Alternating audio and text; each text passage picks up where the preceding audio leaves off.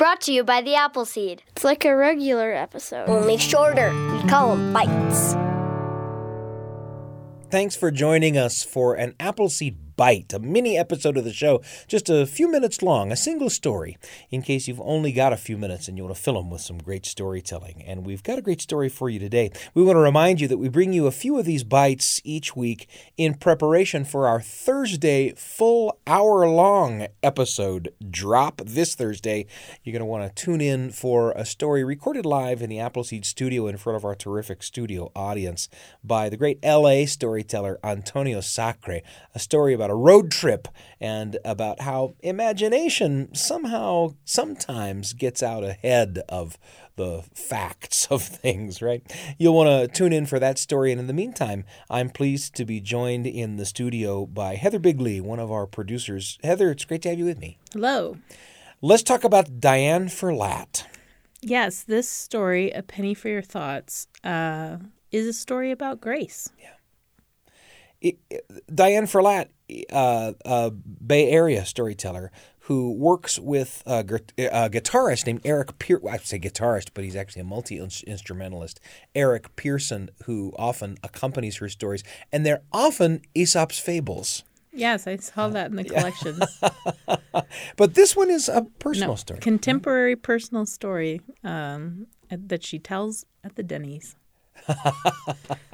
My mouth is watering? Is it in my mouth? Here's the story. Penny for Your Thoughts. Diane Ferlatte on the Appleseed.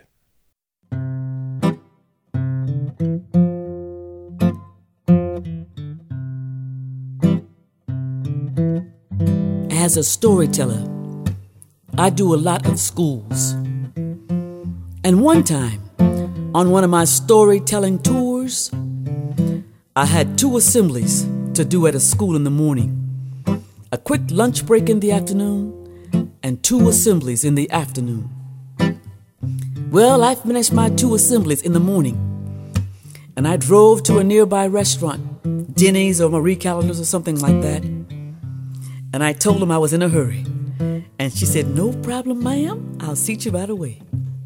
She brought me in to a booth, and she sat me down, gave me a menu, and I sat there to wait. But as I sat there waiting, it was a little warm in there, so I got up, took my jacket off, and I put it on the seat on the other side of my booth. But as I laid my coat down on the seat, I looked up. In the booth in front of me, there was an older white man sitting there facing me. And his eyes looked far, far away.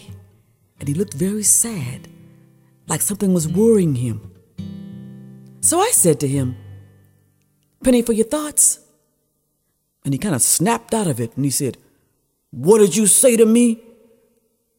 And I said, "Penny for your thoughts."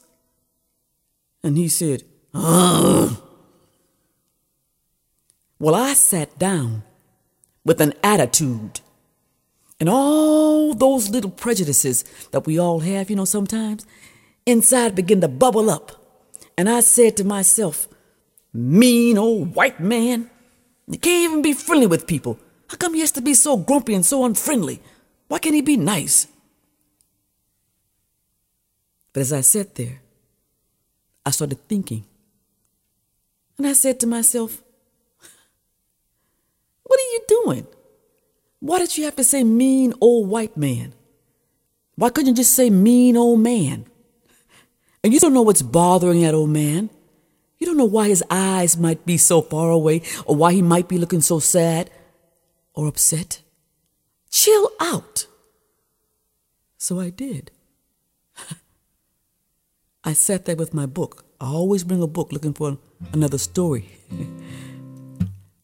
His food comes first. Then my food comes. And I sit there, reading and eating and reading and reading and eating. And he finishes first. Then I see him get up. He's going to go up front to pay. But to go up front, he has to pass my booth. And just as he gets to my booth, he stops. And I think, uh-oh, and he turns and he leans down toward me and he said, "What did you say to me?" And I said, "Penny for your thoughts." He said, "Young lady, if you only knew, my wife died 3 weeks ago, and I don't know what to do." I said I knew something was wrong, but I didn't know what, and I thought maybe I should say something.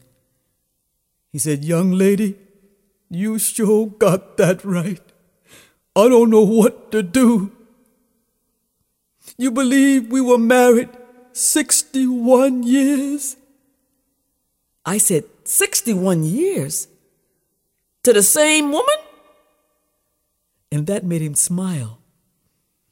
Then he came really close to my face and he said, "You believe I'm 90 years old?"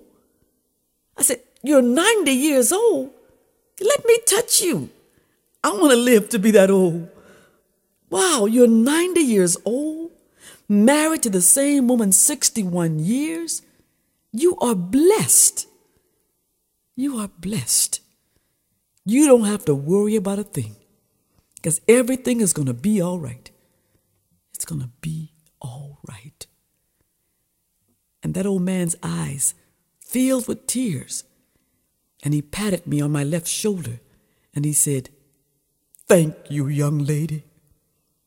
Thank you." And he left. Now that old man, he didn't have to stop and say anything to me, but he did. I didn't have to say anything to him, but I did. Two cultures coming together in that one little moment of life. Two generations coming together in that one little moment of life. You know, they say the most important person in this world is the one you're with right now. Diane Ferlatte with a story called Penny for Your Thoughts. Dr. Heather Bigley brought us that story. Heather, thanks for bringing that to us. Yeah, I mean, as I said, it's a story about grace. Here is a woman who reaches out and is rebuffed. Yeah. And she has to talk her through the feelings that accompany that, as I think we all would. And then she has this very lovely, sad, poignant moment with the man who rebuffed her at the end.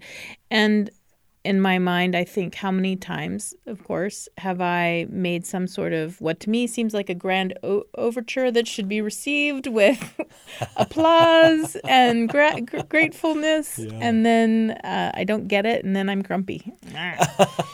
Well, I'll never do that again, you know. So, and what a beautiful lesson. Yeah, and there's that there's that almost a refrain right near the end of the story where she says, "I didn't have to reach out, but I did. He didn't have to reach out, but I did." These efforts at connection that we don't have to make, but when we do make them, sometimes there are substantive rewards in that kind of reaching out. Yeah, and I'm reminded of some article I read many years ago that said, you know, some of the most important people in our lives we actually don't take pictures of, you know, like the milkman or the person who delivers the mail, and yet they are so important in our everyday, and we should be grateful and we should make an effort to reach out to them and let them know how important they are. Yeah. Right now on the bus, the UTA, it says, "Remember to thank your driver." Oh, nice. Yes, and so occasionally I actually do it. Occasionally you do remember. Occasionally I remember. And, you know, here's a person working hard and who makes my day better. So out of curiosity, how does that interaction go? You say, "Hey, thanks." And does your driver say something? Yep, and they go, "Thank you." Thank you. Yeah, you're probably making their day too. I because after, I mean, there's a sign that says to do it. Yes. Right? But I wonder how many people do it, and it's got to be nice to be thanked. I had the most positive interaction of my whole week this morning at a fast food drive-through. That guy at the drive-through was just so friendly and happy, and wished me so fervently that I would have an awesome day. Yes. That I'm gonna. Yep. I'm just gonna. It shall be done. That's right. Well, a pleasure to hear that story. Penny for Your Thoughts by Diane Ferlatte. Of course, accompanying her was the multi-instrumentalist Eric Pearson. Pleasure to bring that story to you. And, of course, tune in on Thursday for a performance by Antonio Sacre, the wonderful L.A. storyteller. Live in the Appleseed studio, he will tell us the story of a family road trip. A road trip with a destination that gets bigger in the imaginations of the folks in the car than it could ever be in real life. You'll love the story, and it'll bring back memories for you, I bet. I'm Sam Payne, and I can't wait to be with you again on the Appleseed. Thanks for joining us For a Bite! Brought to you by the Appleseed.